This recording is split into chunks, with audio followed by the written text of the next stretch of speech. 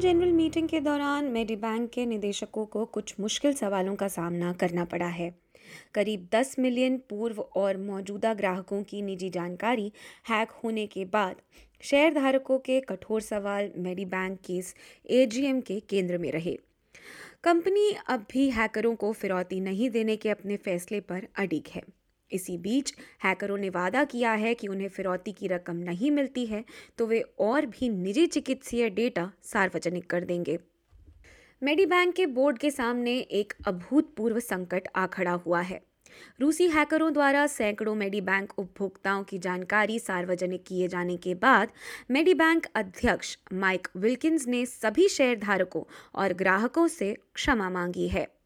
I unreservedly apologise to every person for the significant impact of this crime. It's a despicable act by the criminal seeking to extort payment based on the privacy concerns of our customers, and it must be condemned in the strongest possible terms. Mike Wilkins ने साथ ही घोषणा भी की है कि स्वास्थ्य fund ने एक स्वतंत्र समीक्षा बैठाई है जो जांच करेगी कि ये चोरी आखिर हो कैसे सकी। It will take several months. We will not be actually putting a timeline on when we want them to report because we want it to be as comprehensive as it can be. It will look to how this event occurred. It will look to what the ramifications of the event may have been, what consequences may flow, and how we may actually learn from the event to better protect our customers and our organisation into the future. Medibank Australia का सबसे बड़ा निजी स्वास्थ्य बीमा प्रदाता है। इस साल कंपनी ने $394 मिलियन का मुनाफा कमाया है, जो पिछले साल से 10% कम है।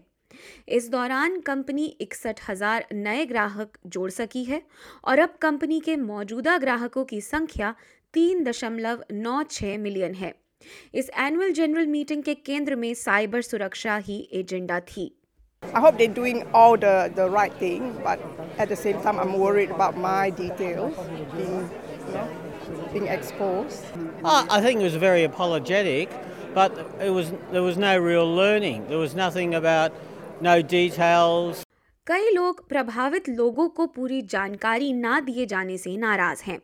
मेडीबैंक के मुख्य सचिव डेविड कॉस्कार का कहना है कि 4,80,000 ग्राहक जिनका डेटा चोरी हुआ है, उनसे 16 नवंबर से संपर्क स्थापित करना शुरू किया गया है।